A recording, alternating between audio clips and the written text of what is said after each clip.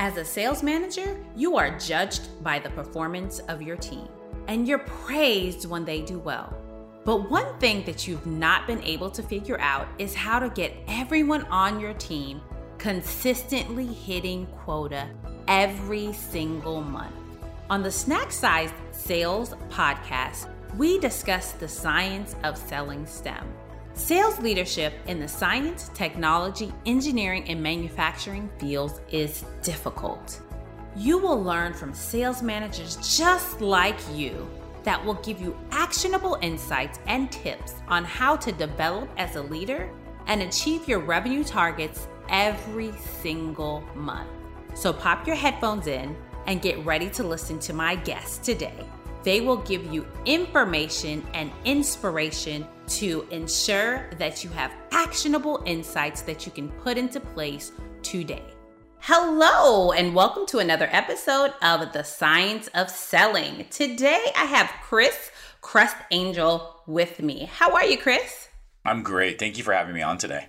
I'm so excited to chat with you. Let me tell you guys a bit about Kris. He's a proven medical device executive with over 20 years of experience. He focuses on innovating strategies for success while increasing the capacity of his team's performance along the way. He has passion, authenticity, and results that have been a consistent theme in his career.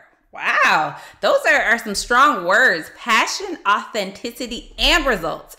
We don't typically see those three words together for sales people. Tell me about, how did you get started in your career? Yeah. Well, first I got to tell you, my wife wrote that. So, how to get started in my career. I have always been focused at trying to bring people or organizations or groups value. And as a byproduct, trying to be around really smart people, really talented organizations as I've had that opportunity. So out of college, got into pharmaceutical sales, really enjoyed that opportunity, enjoyed being in healthcare, but was looking for something maybe just a little bit more challenging for me. So about 17 years ago, I started medical devices in a segment called neuromodulation, which for our particular area works with patients who have chronic pain. We're basically trying to help them with small electrical impulses endure their pain and survive with their pain, kind of like a pacemaker. And I've been in that space for the last 17 years. Started as a clinical specialist who is the person that assists the physicians in surgeries and helps the patients with the therapy, all the way up into my current role, which is the vice president of business development for a startup in the space of neuromodulation right now. So, one thing that I have learned recently, really through my podcast, is the fact that medical device salespeople typically are like in the OR, like they're right there with the surgeon. So tell me about like some of your early experiences with that. I'm not sure I'm the best person to ask that. That's because they wanted me to get into leadership before I spent too much time in the operating room. But no, to be honest with you, it is a very unique and really exciting component of what we do, because all across medical device, there are usually situations where you walk into the operating room. You're not scrubbed in. You're not a surgeon, but you're assisting the room conducting this kind of outcome for a patient, right? So they're having a surgery or they're having an implant, or there's all these people in the room that are there to help. And the medical device rep is one of those individuals. For my particular device, in neuromodulation, better known as spinal cord stimulation, there's actually a part where the device gets put into the patient and the entire surgery stops. And they look at you and they say, okay, Kris, you're on. And your job is to calibrate the device in real time to the patient with their feedback. And once the patient's okay with that and the physician's okay with that, then they basically progress the surgery and send the patient on their way. So what I do, you're really, really involved. And to make it even a little more unique is when the patient gets implanted with their device, we continue to interact with them, just like a pacemaker. So they have our cell phones, we're talking to them, they're talking to people that work for the organizations that provide the product to make sure that they're having success with the length of their therapy. Now, that's the minority of the situation, but the majority is that you're in that operating room with a physician trying to help provide the best outcome possible. So it's very rubber hits the road kind of scenario. When you have a successful sale, you're there as the sale's happening. And the bigger and the better part of that is watching the patient have success and improve their life circumstances. So, in my world of chemical sales and capital equipment, one thing that I've always told the salespeople to do is you got to get your hands dirty. You got to get your feet dirty. You got to be in it, right? So I always tell them, get out there with the customers, go in the field. If it's a pipeline company, go out there in the pipeline, because once they actually see the product in action, it helps them become a better salesperson. Yeah. So as you were going through your career and that was the trajectory that you had to follow, it's like, I'm in the OR. How do you think that helped you become a better salesperson? I mean, that's a great question because you literally have to live it. I mean, you sell a solution and you become the solution. And so there's an intimacy there and a learning that's a part of it that makes it really kind of special. But I guess you could just kind of set up the walls. Like, you're done with the sale. You're just going to show up and do like the minimum amount expected and like hope it goes well. But I think to your question, it's like, to get dirty, you have this opportunity. You know, the physician's going to use your product. You know, this patient's going to have this surgery. They're going to have this outcome. But there's still ways that you can help the facility. There's still ways that you can help the physician identify more patients or have had the patient have a better clinical experience. And those fall outside of your product. They're very close. It's like a Venn diagram, kind of just like outside of what you do. And you only figure those things out by getting dirty, by being in the places that the surgeries are happening, being in the office with the physician, getting to talk to the patient, getting to talk to the institutions that are making some of the buying decisions too. And so I couldn't agree more. I mean, getting into it and just seeing it and feeling the pain of the circumstance that they're trying to solve. And hopefully you're the solution your product is. And so you only get that if you're there at the point. So tell me about when you transitioned into leadership. How was that for you? It was great. I mean, it's, I joked about being in the operating room. I think I was good.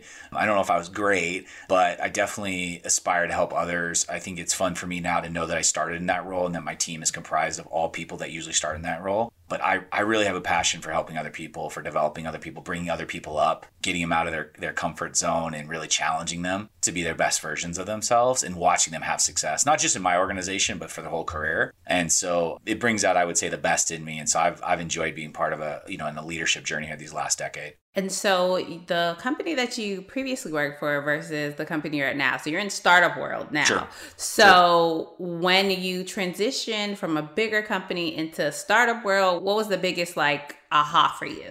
Oh, goodness. I'm sure for people that are in big companies or startup companies, there's a lot of different answers to this. I think for me, the one that probably sticks out the most is just the vulnerability and transparency of your role. What I mean by that is you're just exposed. Like, there's no layers of the organization. There's no, 15 stakeholders on the decision. It's just you a lot of times making the decision, ride or die. And it's equal parts energizing and really scary, if you're being honest. And I think trying to get comfort with that as quickly as possible is what empowers you to make good decisions and have success. In a bigger organization, there's usually a lot more people that are involved in these decisions, and the time and just the confluence of events takes longer, which is good in its own way too. But when you go to a startup and there's, 25 of you instead of 2,500 of you, you're just doing a lot of things really quick. And like I said, it's equal parts energizing and scary depending on where it's at. But for me personally, it's been a lot of fun. It's been a lot of fun. So walk us through you coming to this company, startup company. What were your first 90 days, 6 months like? So help the person who's like, okay, I'm considering going to a startup in a sales leadership position. What kind of things did you do? That's a great question. It's been only 8 months, but it feels like 8 years. That's the first joke I guess I'll make, because there's so much content. I feel like, at least and I left my role at a big organization. I was in the fourth year of my role. So in a lot of ways, I'm not saying I was a master, but I definitely knew what I was doing, and things happened more easy for me than maybe someone who started the role. So I exited at the end of that and I started a brand new role with a brand new organization as a startup. So it's like the workflow and the education just flips on itself. So I think my advice and consideration on this stuff is you got to prioritize and you got to focus. I think that's the hardest thing that I've seen with a startup is that there's so many good ideas and you just need to push. You need to push and find the great ideas. You need to make sure you continue to focus and prioritize. I think, Warren Buffett, Bill Gates, we all know who that is. There's a great documentary on either Showtime or HBO just about their friendship. And there's a brief subset in that story that talks about what their most successful thing in their careers have been. And they both said focus above all else. And I've always kept that as kind of a guideline. I think it applies more in this role than ever before. It's like, what are my priorities? How do I make decisions around those priorities? How do I help my team protect their time and make decisions around those priorities? Because there's so much just like scope creep when you're small and you're trying to move fast. So that's my advice to being effective. I'm not sure that was your question, but I threw it out there anyway. I think my advice on why you should consider is it's a lot of fun. And, we all work really hard. And I think for me personally, post-pandemic wise, you take an evaluation of how you invest your time. I think we all did, right? Because we had a lot of time all of a sudden, and then, we've gotten back to this work world. And so my point being is that if you're going to invest time in anything, whether it's 100 hours or 10 hours, I think you really want to be intentional more than ever about your time. And the one thing about a startup is like, your time's going into stuff that is happening. It's real. It may not be successful, but at the end of the day, if you put in 12 hours or 16 hours or 8 hours or whatever it is, you can to the second say you knew what you were doing and how you were doing it and why it mattered. And that's a ton of fun. It's a ton of fun. That's awesome. So you said a couple things that I want to drill down in a bit more. Time management. This is something that a lot of salespeople don't really do well with. Mm-hmm. So how do you help your team manage their time, knowing that, hey, we're on a small team, so it's not like we have a BDR and an AE and sales operations and all of these people to help us. What are some things that you tell them to help keep them on track? So I would say from a time management standpoint, I prefer more of a top-down approach versus a bottoms-up approach. I'll explain that. But a bottoms-up approach to me is okay, we're going to create a calendaring function, or we're going to block time, or we're going to do all those things, which are all really, really important. But what I've learned working with hundreds of people is everybody's so different, and their lives are different, and their families and their kids and their friends, it's all different. So it's not a one-size-fits-all thing. Going back to my earlier answer, the thing that is the same is we all have the same priorities, or we should have the same priorities. And so the top-down approach for me is to make sure that usually on a bi-weekly basis, we're stating what the priority is, and then we're kind of going back and qualifying how we perform to that priority. As a byproduct of that discussion, that's where you get in to say, well, how did you manage your time? Right? Because that's what happens. If you're effective, then you knew you did the right things. You need to do more of them. If you're ineffective, then probably something else got in your way. Well, what was that thing and should have gotten your way? And that's where I think the granular then making choices about how you use your calendar or how you schedule time or email, text, Slack, whatever it is, it really uncovers itself. And for me, I guess my advice is priorities should be number one when you think about time management, because the second thing is everybody's really different. And just because you read something or hear something doesn't mean it's going to work for you in your lifestyle or your sleep schedule, your extra, whatever it is, right? So, but if we agree that these are the priorities of work, then you should be able to acclimate yourself accordingly and make time management a part of what you do. And you have to do for that matter. So how do you deal with those salespeople that still don't get it? The ones that you're like, this is what you have to do, and you kind of let them be autonomous and they're still underperforming?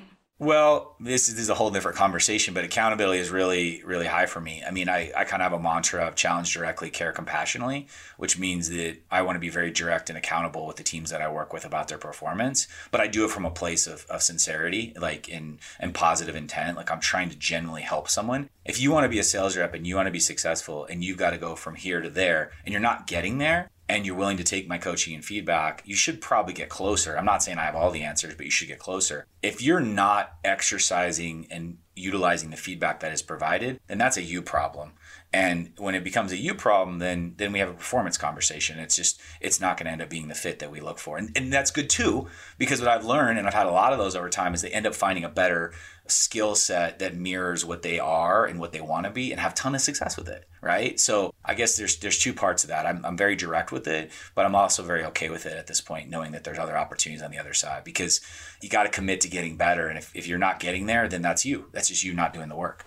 Yeah, the thing is, that is so powerful, because a lot of times what we do is we kind of drag those people along. We're like, okay, next month, next quarter. And as you said, it's the accountability. It's I'm coaching you. I'm talking to you each week. These are the priorities that I set. And if it's a you issue, it's a performance issue. And at the end of the day, you're not helping the team. You're not helping yourself. So let's find a better position for you, right? Yeah. And I think as a leader that we have to be realistic with ourselves, and don't beat yourself up, because not everybody you hire or not everybody who's working with you is going to be a good 100%. May I give a quick public service announcement? Go ahead. To all the leaders out there, I have never met a single leader that regretted acting too early when it comes to performance conversations. Ever.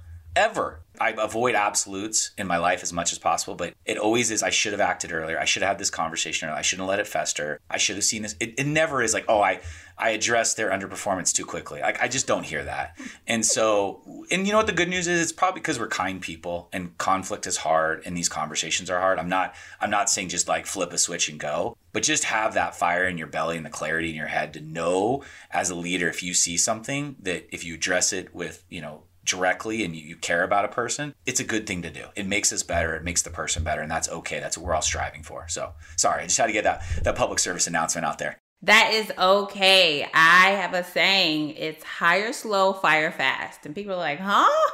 Yep. And the thing is, it's like, okay, a salesperson is leaving, a salesperson is gone. Oh, they said I can add a new position and you want to go fast because we're salespeople innately, right? Sure. And so we want everything fast. But you have to do your due diligence up front, right? This is not just like a new deal that you're closing. You have to do your due diligence and you have to take that person through all of the ringer, right? Like I have a whole process on how I bring them in. I make them do a presentation. Like, do you know how to talk in front of people, right? Can you do research? Like all of these things. And literally when we have that 90-day onboarding, it's like, okay, did they check this box? Did they check that box? So you know. Otherwise, you have this person who you're dragging along for 12 months and they haven't hit their quota and they're bringing you down and it's this whole thing. And so I love what you said.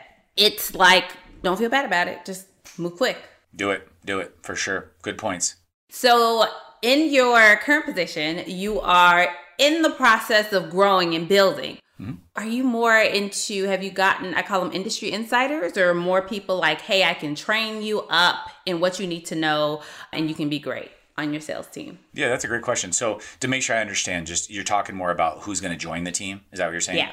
Mm-hmm. So we have somewhat of a, I don't want to say myopic view, but we tend to be kind of isolated in what we do in this particular segment of medical device because there's medical sales, there's medical device, there's implantable device, which is kind of where we are. And it's unique because we not only have to sell and be super technical because we're talking about neuromodulation, neurophysiology, but we also have to be super empathetic and be able to work directly with the patient. So the skill set that we tend to see in my team is a little unusual in a good way, in case anybody's listening. I'm not saying it's bad. It's just you're very technical, but you're a salesperson and then you're kind of like a nurse. You know what I mean? It's like all these things together. That being said, it ends up being that we find a lot of people that are in the space that know of it or have had experience. Maybe they have a clinical background though. Maybe they're a nurse or something like that we tend to kind of grab and bring in. That all being said, I've been in situations where organizations have relied on like 100%. We're only going to go hire other people in the industry. And I've been in other situations that are like, no, we're going to get everybody fresh, like completely diverse opinion. And what I've kind of landed on is like the 75% rule, which is 75% of who we bring in will have intimate knowledge of what we do, but that we want to maintain this quotient of diversity of thought and perspective and experience and energy and background, because that's where innovation comes from. That's where growth comes from. And so we may mint 4 new like leaders.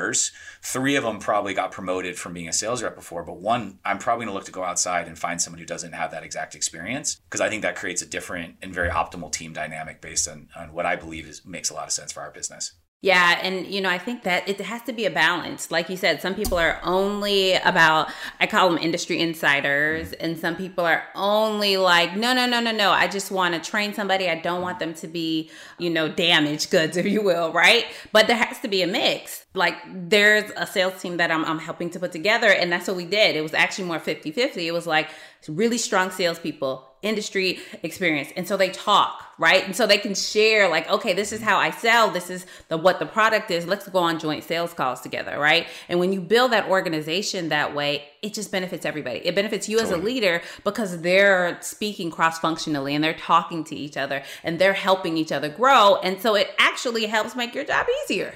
I totally agree. I couldn't agree more, especially because there's only one of you generally, well, always. And I always talk about being a rate limiting factor as a leader. Like you don't want to be an obstacle. You don't want to be the reason that an organization performs slowly because it has to go through you or you have to train someone or you're the final decision maker. You want to go the opposite direction. You want to create the team as effective as possible away from you.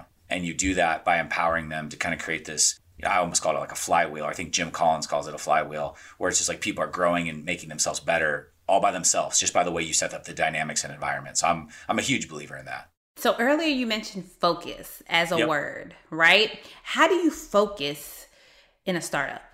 Oh my goodness. Coffee. I don't know. That's a really hard question because like we go in a completely different direction about like your brain and meditation and just a bunch of other things that you just got to do to keep your clarity. I think for me, I try to do the 2 check-ins in a week with the team, but 2 check-ins for the day, which means like I set my intent in the morning, which is also like priority, which is like a meditation journaling thing, whatever. It's all kind of the same. Like these are the things that I need to get done today based on no distraction, right? Like it's the morning, it's a blank slate. And then you get to the end of the day and you say, well, how did I do? Right. And I think that process, which is not mine, I'm sure I read it somewhere, I heard it like helps me stay on track with what I'm trying to accomplish. Right? The years are long, but the days are short. I think that's how it goes. And so you got to kind of just make sure you're staying as close as you can to the intent. I think if you start your day or your week without the intent or the focus, then it's easy just to be busy, right? But, you got to continue to measure that work against where you're trying to go. And so I'm not sure I'm answering your question because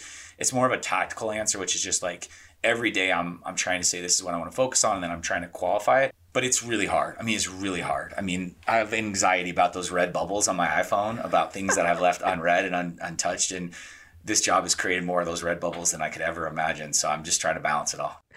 So I asked you that because my word for the year, so each year I kind of set my intention on a specific word, and it's focus, right? And so I find myself like, and I verbalize this. So everybody on my team knows like this is the word, and this is actually the word for the team is using. So they're always like, Wesley, are we focused? Is this helping us get to where we're trying to go? And I think, like you said, it's like you set your intention, whether it's a day, the year, the month, the week, the quarter, set your intention and then check in with yourself to make sure that you're moving at the right cadence. Because I think especially in the startup world, it happens in large corporations too. You just find yourself doing so much. And it's like, we can do a lot, we can touch a lot, but I'm just one person. I just have one team, and we just don't have the bandwidth to do it.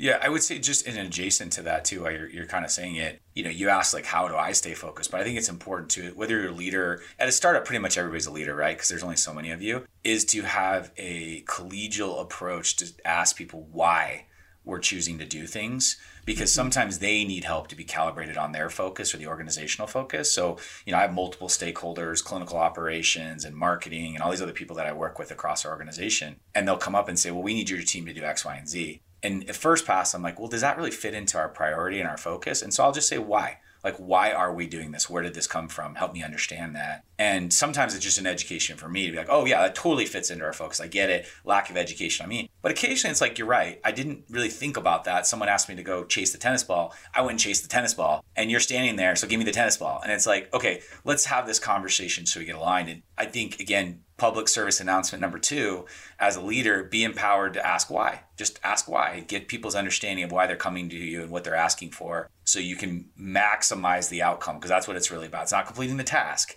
It's about maximizing the outcome and being productive. So yeah, that's my thought on helping others focus too. And, I think that the one thing that managers, leaders don't do well is, I always call it managing up. So it's like, hey, the boss tells you to do this or asks you where you are on this, you just do it, or you just drown, or you don't tell them what you're doing, right? You're just like, I'm focused right here. I'm just laser focused on this, but I'm like, it's a conversation. Like, you don't always, like you said, just ask why. Can you help me understand why you need me to do this in 3 hours? Like, I know it's important, but does it have to be done in 3 hours? That's okay. That's actually why they hired you, and they believed in you, because of that tenacity that you had. Awesome. Yeah, well said. Completely well said, and completely applicable. It's so real world. Like every day, my boss will ask me for something, and I will usually ask him, what's my timeline, and where should I prioritize this? And that's not to be like more difficult, but it's just to understand, because he hired me to do a lot of different things. So I got to be able to really understand where this fits and then make the time for it. So I guess I would say, I hope that, whoever's listening is in a space where they feel comfortable to do that. And, and if they don't, just try to set that expectation, and even tell their boss or manager, hey, next time this comes up, do you mind if I ask you? Because sometimes that's easier. If you kind of set the expectation you're going to ask, then it feels a little bit more easy to get across than just like shooting a shot all of a sudden. So, but that is also critical to the health, I think, of an organization as they grow, for sure. Absolutely. So you've had a dynamic career. Tell me, what is one thing that you are most proud of? A lot of times people are like, oh, I can't pick one thing, but what is one thing that you're most proud of in accomplishing in your career? I mean, it's hard for me, truthfully, because like I don't feel like I'm done yet, so I don't really know what I'm capable of yet. I think that and this is going to sound like really honest, but it is very honest, is that I think the thing that I'm proud of most right now is being in a really difficult situation, having the wisdom and confidence to know what I know, but also the humility of what I don't know. And I know that's not that's not a smart goal, right? It's not specific, measurable. It's all those things. Like, I get that. But I realize now more than ever, being in this position, those are really critical factors to have, because there's just so much coming at me any given day. And there's so many different egos and stakeholders and resources. And I'm just trying to maintain that objectivity of like, okay, I'm really good at these things, but I know I'm not good at those things.